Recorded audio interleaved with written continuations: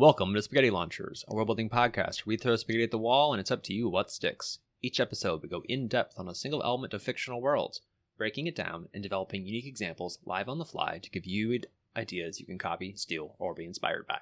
Whether you're a writer, a GM, or an all-around nerd goblin, just looking to indulge your imagination, we've got you covered. I'm Kyle. And I'm Ethan. On this episode, we'll be discussing Spies. Is that the noise spies make? On the intro room? It is now. Yeah, okay, that's the soundtrack to the Bourne movies going forward. Yes, exactly. I feel like Jason... I hope Matt Damon's paying attention. He's an avid listener. Oh, absolutely. 100%. I think the Bourne version of a spy is Bourne, Bond, that kind of spy, the like very action-packed spy, is the least interesting to me because it's almost, I mean, you're just an action hero. You're not really a spy. You go to like the George Smiley from Tinker Tailor Soldier Spy. You go that direction, you get more like proper spy. Yeah. I work very diligently and slowly. You get like the Americans. You get like the dead drops in like under a bench, like that spy.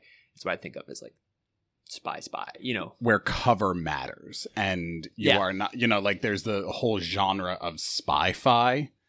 You know, which James Bond sort of falls into, where it's like all about the gadgets and the technology. It's like, no, spy work is actually probably really boring to watch from a like entertainment perspective, unless you like that high tension, high stakes sort of thing. I mean, the Departed actually did a pretty good job of explaining a spy. You know, if you think of it's a mole. It's a mole, right? A mole is a great version of a spy. Like a spy doesn't have to be a government agent. No, not at all. Well, I guess in this situation they were undercover cops. Undercover cops are spies. They are spies, absolutely. But it's the spy. You're not there to necessarily assassinate. You're not there to kill. You are there to gather information. You're there explicitly to just be there.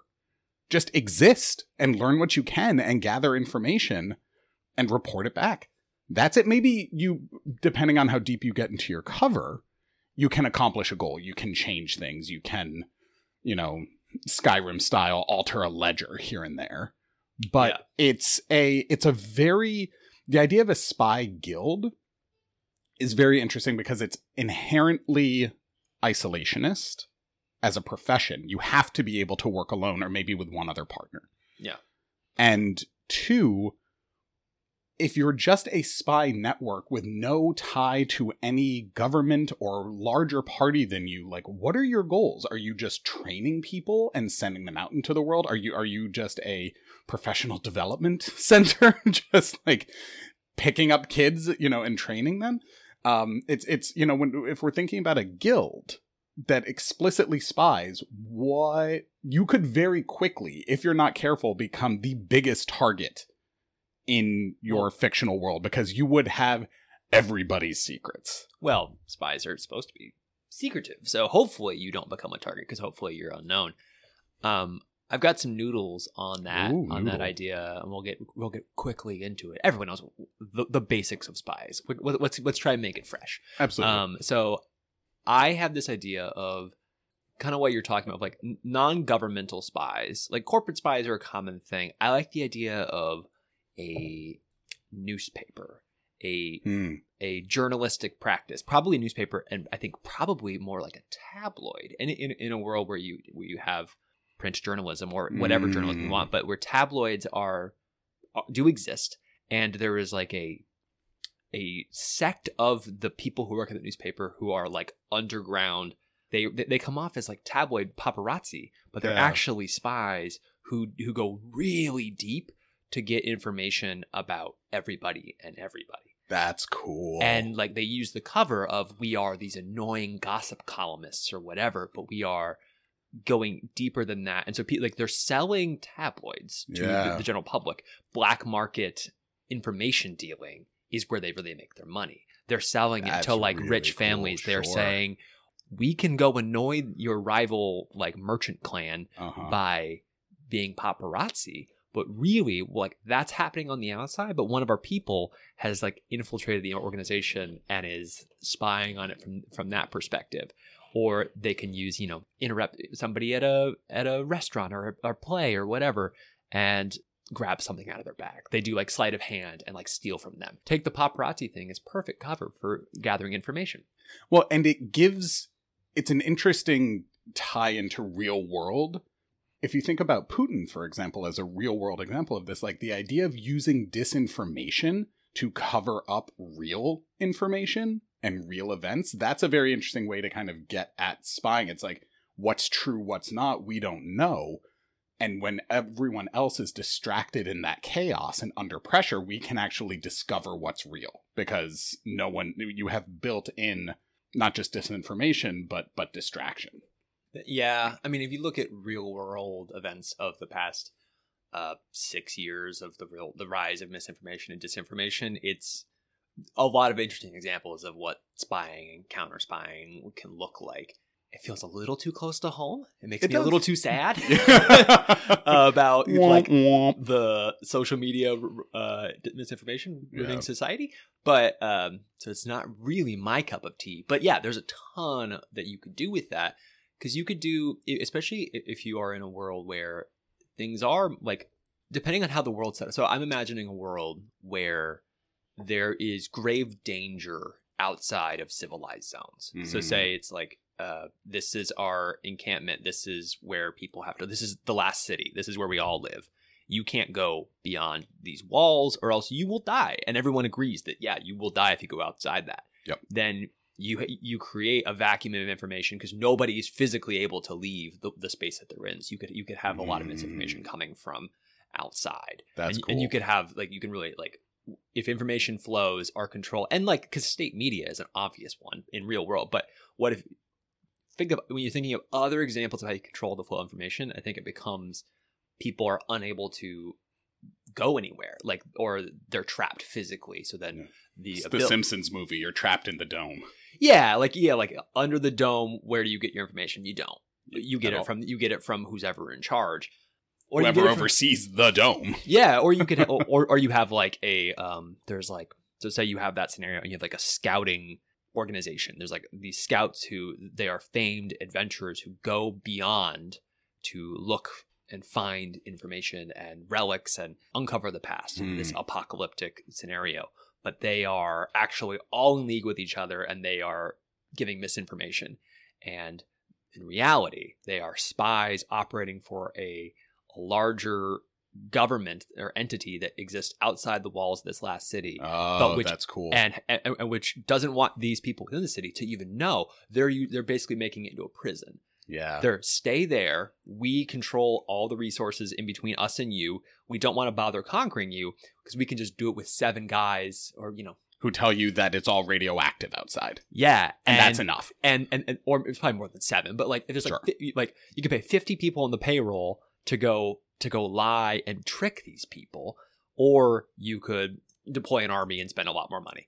But really, you can just keep them trapped in and, like, say there's like, they're near a mountain range, so it's crossing over those mountains, then they would see. So it's not even that much land. It's just like a little coastal strip where you just kind of like stay there. It's unsafe.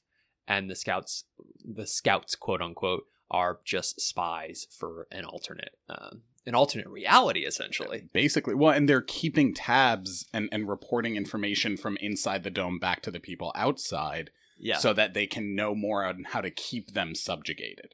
How to keep them firmly under the dome. Yeah. And I think at a certain point, they would just be like, yeah, there's nothing beyond. We're stuck. And then you get into the question for any spy network of like, eventually, like, information is their main goal. Right. But eventually violence does come into the picture depending on the scenario. Sometimes things go wrong. Yeah. Or sometimes you're like, we have to keep their people quiet. Mm-hmm. One guy inside the dome inside the last city has figured out our ploy or is really suspicious and is starting to like recruit other partisans. He needs to have an accident. When conspiracy theorists are right, basically. Yeah. Yeah, conspiracy theorists are not always wrong. No, I that's one of my favorite tropes, and I know we're all about trying to make things fresh, but one of my favorite tropes is when a conspiracy theorist turns out to be right. Yeah. Like, I love that in, I think it was 2012, when Woody Harrelson's character ends up being, you haven't seen it, but when Woody Harrelson's character ends up being right about the end of the world coming. Yeah.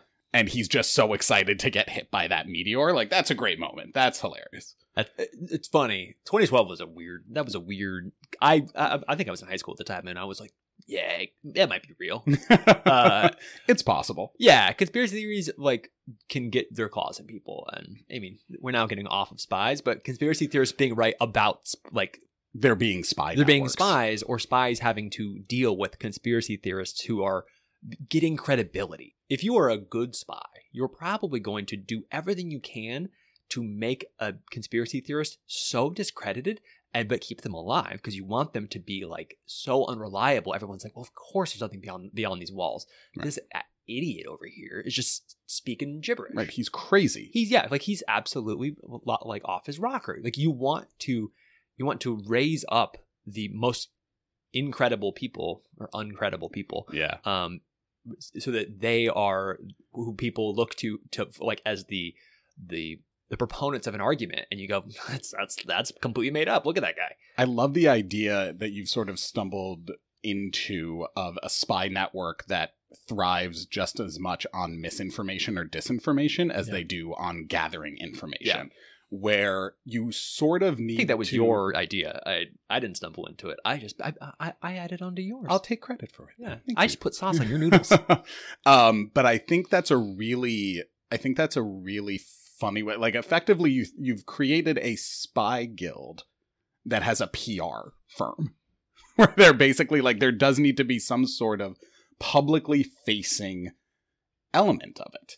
Where instead we're not just operating in the shadows, where you do have those people that are out, and they're taking little pictures on their eyeglass cameras and things like that, or they're listening in shadows. Mm-hmm. But you also have people that are out there like the paparazzi that are there to deliberately distract. Yeah. That they are not spies. They are part of the spy network. They are part of the spy guild, but they are creating the enabling environment so that the spies can really do their job and avoid detection. Yeah. And I think when we think about spies, we always think about things, like, again, the James Bond, the Bourne, like, it's always about the secret clandestine groups who are just about killing people. No one's really talking about distraction and chaos and gumming things up in the same way. Like, if you look at U.S. history, look at the CIA during the Cold War. Yeah. A lot of distractions, a lot of political distractions. There's a reason people mistrust a lot of elements of the U.S. government in other parts of the world, because like any part of the U.S. government, they're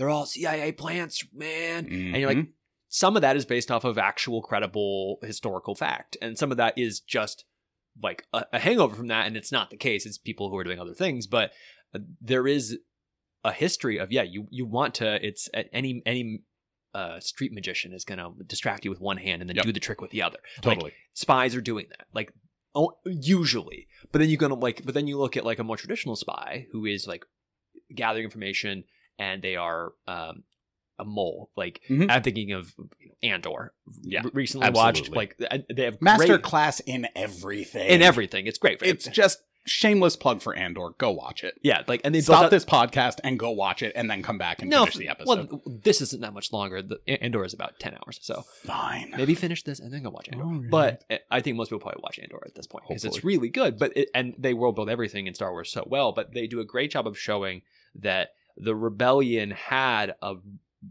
significant amount of spying going on to get itself into a position that it could do what it needed to do. Mm-hmm. And I love the idea of the spy who is like the two personality. Like, Luthen is two personalities of like hardened like sociopath, effectively. Yeah, he is a sociopath, and like by choice, he made himself a sociopath. And like his monologue at the end of like, I'm giving up everything for this, because he has to, because he has to be so deep in it. And then you go to his actual spying personality, and he's like this eccentric antique stealer, who's like just like the polar opposite. And it's when you have like spies, and I mean this with love, are not the most well-adjusted, normal life-seeking individuals. No.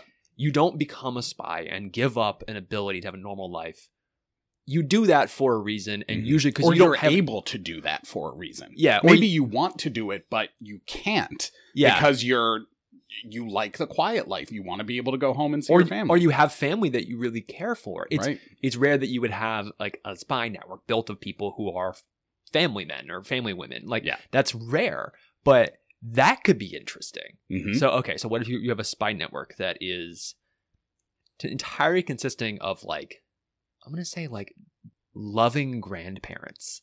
It's like they are, because people often ignore the older people. Like the elderly I think I've seen it in movies or TV shows, or I've heard the joke of like, if you're an old person, you can kind of get away with whatever because no one's like paying attention to you. There's a whole Seinfeld episode about it. Yeah, that like because it's just a reality that older people can kind of just skate by because a lot of younger people are ignoring them. Right. Just that confused. Yeah. What year is it? I don't know. I didn't mean to stumble into your secret archive room. Yeah, like if you know, and you're like, oh, it's just like a loving grandpa. He's just like telling stories to all the kids at the library, but really he's there monitoring the library to see who goes and reads specific books because he's monitoring thought or whatever. And it's like, we got to find out who's like a partisan for the enemy state, and if they and they all come to read this one manifesto, so I'm going to be at the library all day and I'll pretend to be reading to the kids. Everyone will be like, oh, he's just like a loving grandpa who's just reading to the kids. He's like, no, he's a spy. He's a spy for somebody. Or like you can just do the old doting like, oh, I'm just forgetful, I don't know how I ended up here. Or like I think it was really well done. Like if you watch the Ocean's movies, they do a great job of showing like different versions of cover. Yeah. And they have Carl Reiner's character, I forget his name. I know. He was my favorite. He's so good. He's Carl Reiner. He's great. He has like a moment where he just like pretends to be super ill because he's an old man and he like starts falling. Yeah. And it's like perfect distraction. He's the old guy falling over. Yeah. Or it's like how many times have you seen a movie where the beautiful woman pretends to faint or whatever to like distract everybody? I think that happened in 21, also a Vegas-based heist movie. Happened in The Hangover too. Also it was Hangover. I was thinking of The Hangover. Heather Graham. Yeah, Heather Graham did it. The distraction of like the innocence element of like spies are not all like back to the Luthen like hardened versus like the soft lovable person is like, if you're going to be a spy, you're probably going to have a perfect cover that is like innocent and so charismatic and lovely, even if you're like deep down a sociopath, but you can turn it on. Absolutely. To distract. Well, it's a cool idea that, again, if we're breaking that model of spies working in the shadows, the D&D rogue as the only option for being a spy, right? Here's some noodles for you. Okay. A spy network where there's a place for everyone.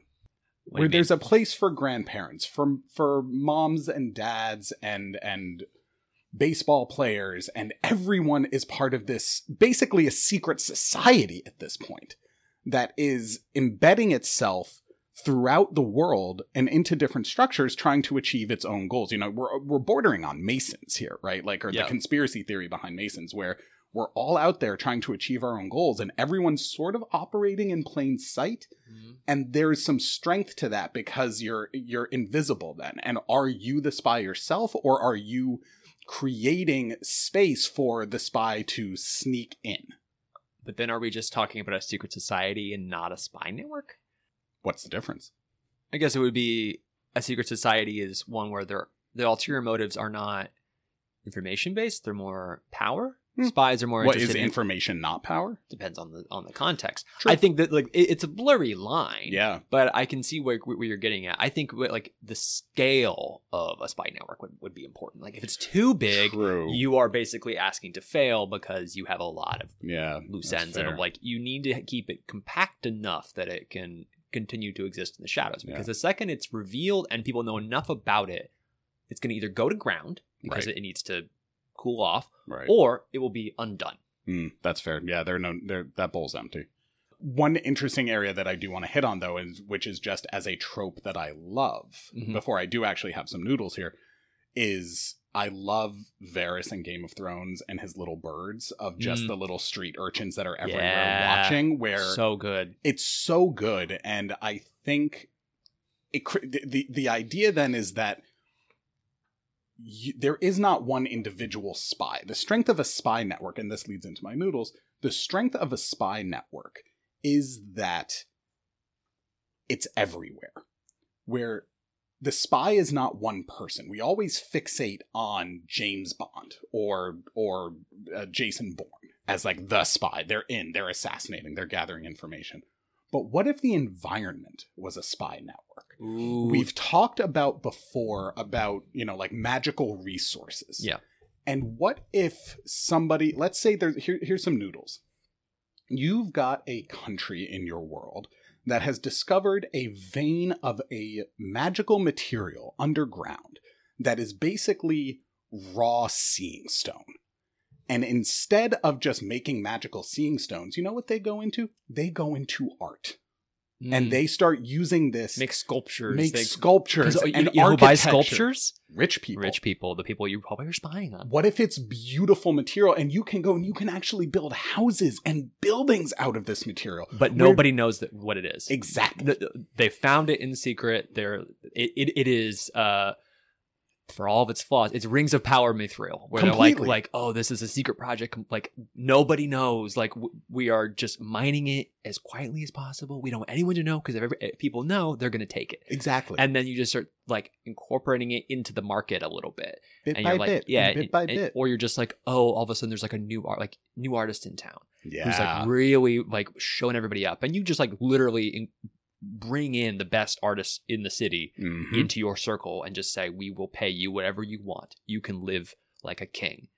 All you have to do is make art out of this stone. But you don't even need to tell them that it's it's a spy stone. So what if what if there's effectively a spy who didn't know they were a spy? That's common. That's very common, but it's a cool idea of doing it like you're doing it just through this material. Yeah. Where you've got this sculptor who's building these incredible pieces of art. And imagine you have one installed in Tim Cook's office. Okay, yeah. And you're just there listening, and it's not even a big... It doesn't even have to be a country. It could be a small family that discovered this vein on their property. Yeah. And they had one sociopathic kid who was really bored and decided to start spying on everybody. Or they used it for, like, we will... use this as a way to gain power and to gain money. We will start selling this stuff to people, and then we will like be shrewd with our money. We'll invest. We will sell people's secrets to the highest bidder, and then they get out of poverty or whatever. Yep. I love this idea of like mundane spies coupled with the idea of like a spy not being a person, but a spy being an environment. Yeah. Where, again, getting back to that conspiracy theorist, you are very justified to be paranoid that you're being watched at all times. Yeah. I think I have new noodles, but I also want to, or similar noodles, but I also want to put like a little bit of cheese on top of that one, which is that like, I love the idea of you, whatever the governmental setup is, if you have an emperor or a king, is that you make the crown jewels that they wear on their head. Yeah. Or like that they have like a scepter or whatever. You basically plant something in the head of state's world. And so you constantly have a spy on the head of state. Always. And who's going to suspect that the stones are, or like the wall itself is, bugged. Bugged. Because you're always, the idea of things being bugged is very common. Yeah. But what if you're looking for something that you can't remove, where it really is just the building itself? Yeah. And let's call it a how about we call it a I think seeing stone was good. Seeing stone or a true mirror. Something like that. Nah, there's no bowls there. That bowl's empty. But we'll come up with a better name, but I think that's a cool idea. All right, so my other noodles on this is I like the idea of the environment being a spy. You have a druidic order who uses plants. Totally. They just use the grass. If you're literally on grass, they can talk to the grass, or they can visualize what you're doing. Every tree, every house plant, maybe not house plants, maybe isolated plants are fine. But if it's all connected to the larger ecosystem, they can spy through it. Yeah. And I don't think there's not much more to say on that. It's the same basic principle of like, you can spy through the environment, and that's pretty messed up. It's like you can get a lot done by spying through the environment. Especially when people normally think of druids as either eccentric or wise and all-knowing, and maybe that, very, not necessarily innocent, but a little bit detached from reality. But what if that's all just a facade, and they are so wise and all-knowing only because they know what's happening at any point in time? Yeah. Because there's grass and trees everywhere. So it's all just one big lie, one big show that they're putting on. That's an interesting trope subversion for a druid, or for a nature wielder. That's good. Yeah, like that's kind of where they're very nefarious and very tricky, but no one would ever think of them for that. Yeah. And then you also have the option for very, like the Harry Potter world, Rita Skeeter literally bugging people by turning into a beetle and listening into them when no one noticed she was so annoying. She's a great character, but she's super annoying. And it's a great spy. Like, I mean, going back to your original idea of a journalist network. A tabloid journalist, yeah. Yeah, exactly. Tabloid quote-unquote journalist. Yeah. Gossip columnist. Of New Noodles entirely, and this is an idea that I think I've talked about this with you before, but I am obsessed with the idea of a translator spy. Mm-hmm. The spy that is intentionally mistranslating.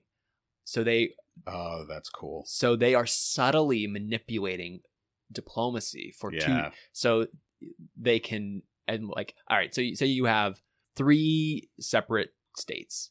Spy, what we're going to call him, what are we going to call him? Alistair.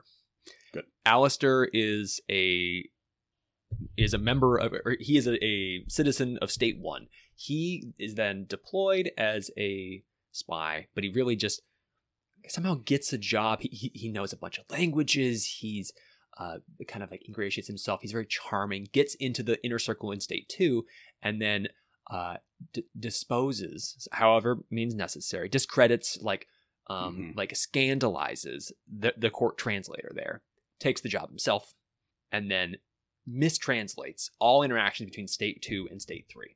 That's because really they're cool. And but subtle, not obvious. You need to make it so that just tonal shifts. Yes. Like it needs to be so slow. You think back to how in World War II we cracked the Germans' codes but didn't want to reveal it because we didn't want them to change the codes. We needed all the information. It's the same thing of you can't always mess with it. You got to mess with it at the right time because you can't let anybody catch on that you are doing this incorrectly. Right. So, and you could have a whole, and if you kind of broaden that out to a larger world, you could have an entire network of translators. Like think about in The Witcher, they have the circle of the witches or whatever they're called in the world. I believe you. I don't remember. But so Yennefer and Triss and Kira and all them, they are all deployed to every court in the continent has one of these mages. Yeah. Or like the Bene Gesserit from Dune. Yeah, they're in the courts of power, and because they are considered to be such an important element of they know so much, they are wise, they are magical, they have to they have bought their way into every single court in the land. Now you could have a court that is you could have these people who they speak every single language known through magic. They can understand literally every language, and they are deployed to every single court, and they are just trusted as these are the translators. They are so good at what they do, they have to be everywhere. And then they are just so subtle over it, over a longer period of time, to make sure that they keep everybody at war or whatever, to do whatever their ulterior motive is. But they are constantly just subtly mistranslating. I'm going to throw some sauce on those noodles. Okay. What if they are not trusted? What if over time, bear with me, they have become such a status symbol that you willingly invite them into your court because it is the highest example. It's like having a Bugatti, right? Where you're I know that they're part of this secret society. I know this. But they are such a status symbol in this world that I'm going to invite them in anyway.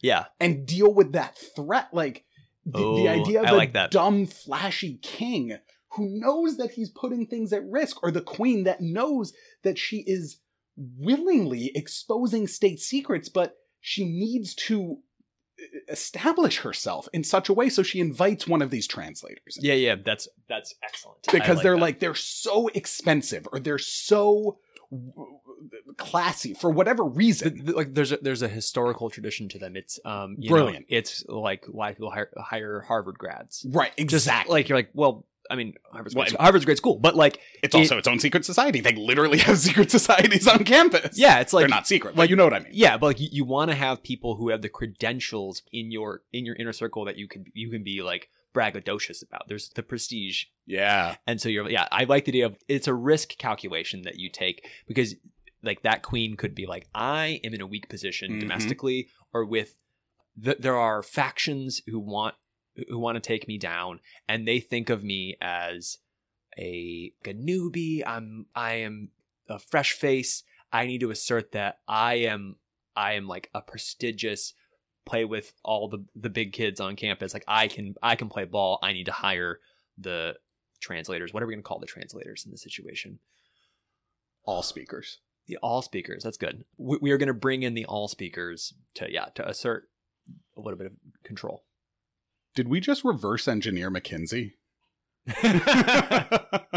Did we just create fantasy consulting firms? Maybe. But I think from a different angle, a little bit. Yeah. A little bit. Yeah. But break that trend. Again, if we're breaking the mold of like the spy network as the secret shadowy, again, the idea of a spy network that operates in public.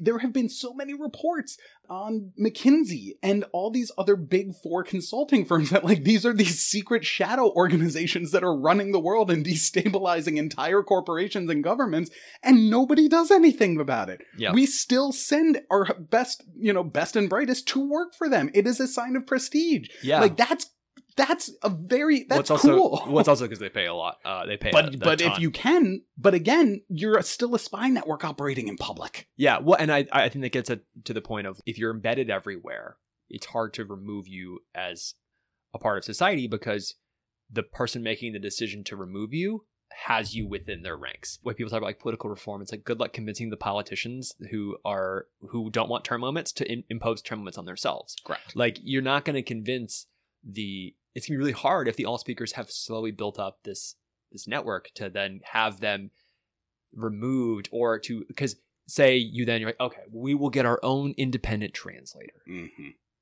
All those translators are like, you could just say every single person who learns a lot of languages is immediately brought to the all speakers. Whether they want to or not. Or they do the McKinsey thing. They're just like, we will pay you $300,000 and you're 20. Mm-hmm. Like we will give you so much money you can't refuse. Right. Or they're a spy network. They just remove you from the equation entirely. Like they are doing everything they can to be the controllers of language. Be like, we are the only people who are allowed to be this cross-cultural thing. And I don't know what their agenda is. Maybe nobody does. Everyone just knows that they are manipulating and stealing information for their own shadowy purpose. Yep. Whatever that may be. Absolutely. This is a D&D character I've had for a long time. No. Yeah, no way. Shocking. Yeah, a bard. The Whispers bard. Whispers bards are great. Oh, they are. They're amazing. Yeah, but... Need some mechanical tweaks, but that'll be another episode. I think we might be at the end of that ball. We might be at the end there. That's I'm a good just trying ball. to think of other common tropes, psychics that control people. Controlling people through technology, like again, that you don't know you're a spy. That's a little bit done. Yeah, you don't know you're a spy is not overdone because I think it's just really good. I think I like that trope. I think it works well. I think, but it is still a trope. Yeah, I think like a dead drop spy, very Cold War-esque spy with like the weird gadgets and stuff. I think that's a little done, but it's not really done in like spec fic very often.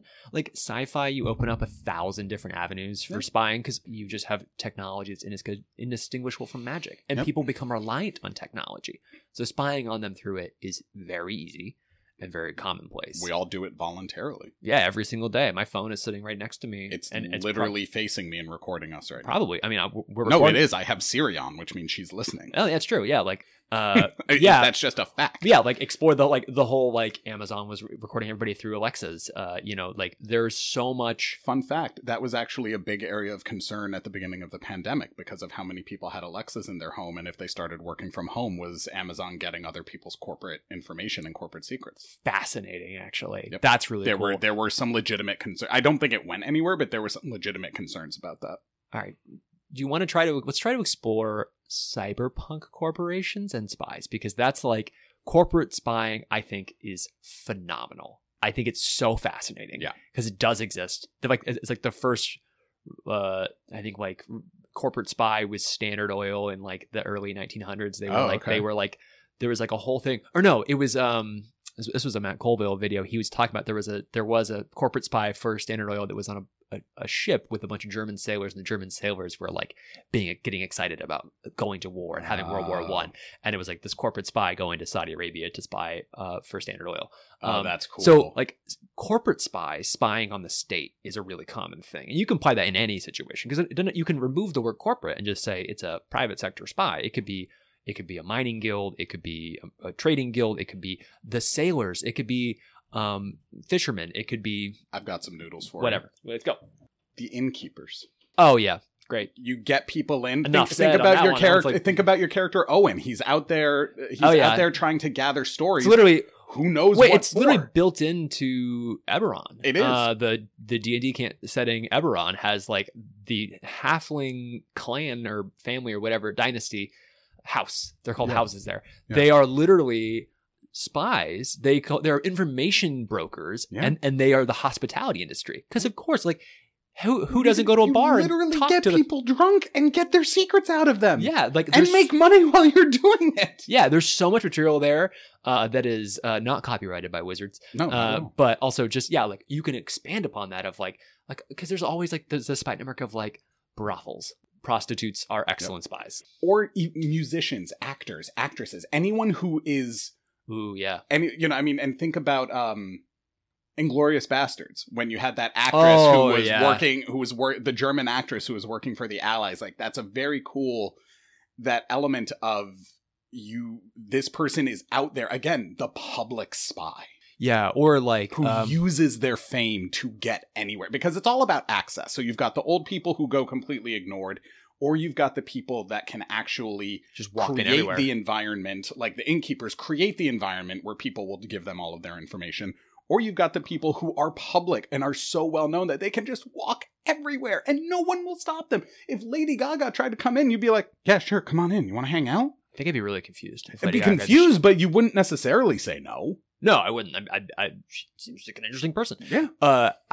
I like the Inglourious Basterds example. I like the idea of the movie theater owner or whatever. She was a great character, but I like the idea of the owner of an establishment that is not necessarily hospitality oriented, but it has an element where you would, and I can't really think of a great example other than maybe like fine dining. I don't know, but like servants and spies. An art gallery where with magical paint that absorbs the information that people talk about around it. Like, or again, that I love. I keep coming back to this idea of an artist using materials that spy on people. Okay, where the environment is the spy. Okay, so building on a trope, I want to go back to the dead drops. Okay, so you have dead drops. I'm thinking of like people doing it at the under the bench or whatever, or in a trash can. You have a janitor who is a third-party spy who like literally they know where the dead drops are occurring. They always get it. Like can copy it and then put it back. So they either work for like the parks department and they're walking around these parks just like maintaining it, or they're a janitor inside, like, say you have like the behind the toilet, the Godfather, like in the toilet pot. You are just you are the janitor at the restaurant. You just go in there and you're like, well, I'm just cleaning the bathroom, and you're checking in the back of the toilet to find whatever's there. There's so many professions in any world that can go unseen. Yeah. In our world, there's so many people that you never take a second to go, oh, like what are they doing? Because they become background characters, and their stories are almost always going to be really fascinating. Completely. But you glaze over so many people in the world because there's too many people. So especially if you're in a highly populated society, like if you're in like a massive major city or something, then you would have tons of people who could go completely unnoticed. Whether it's like you go back to the little birds, you go to the old people, it's my favorite. You go to, but then you can also just go to professions of like janitors, street sweepers. We had just yesterday. We had the pest control guy come in and spray our apartment. Really nice guy. What if there were nanites in the spray? What if the garbage men are looking through everybody's trash? Yeah. They put it all in the truck. The truck does not squash it. Nope. They take it somewhere else and they search through all the trash. There are so many variations on looking through. I want to go back to and before we go back there, but just I love the idea of the fear being, again, if spies are everywhere, what information are you voluntarily giving away unknowingly? It just like the cases for paranoia are stacking up. So I want to move away from voluntary to forceful. Oh, okay. And involuntary information surrendering. And I'm thinking of the brothels got me onto in Mass Effect, the Arakyashi, which you have not gotten to because you haven't gotten that far enough in the games. But a prominent part of the second game is the idea of these Arakyashi, which are like Asari, who they're very rare. It's like a rare genetic disorder, I would say. Like it's like a problem, and they like an X-Men mutation kind of. It's like a mutation that like they are like master seductresses who can like seduce you like magically, essentially, and then they kill you by having sex with you. Like you just die. Huh. And a lot of them do isolate themselves forcefully. They go and like, live in conclaves to prevent damaging society. Sure. And some are left to roam free, and they're like hunted down. And so one of the characters is hunting down an Arakashi, like to stop her from killing people. But the idea of like the seductress who then forces you to say whatever information you have and then kills you.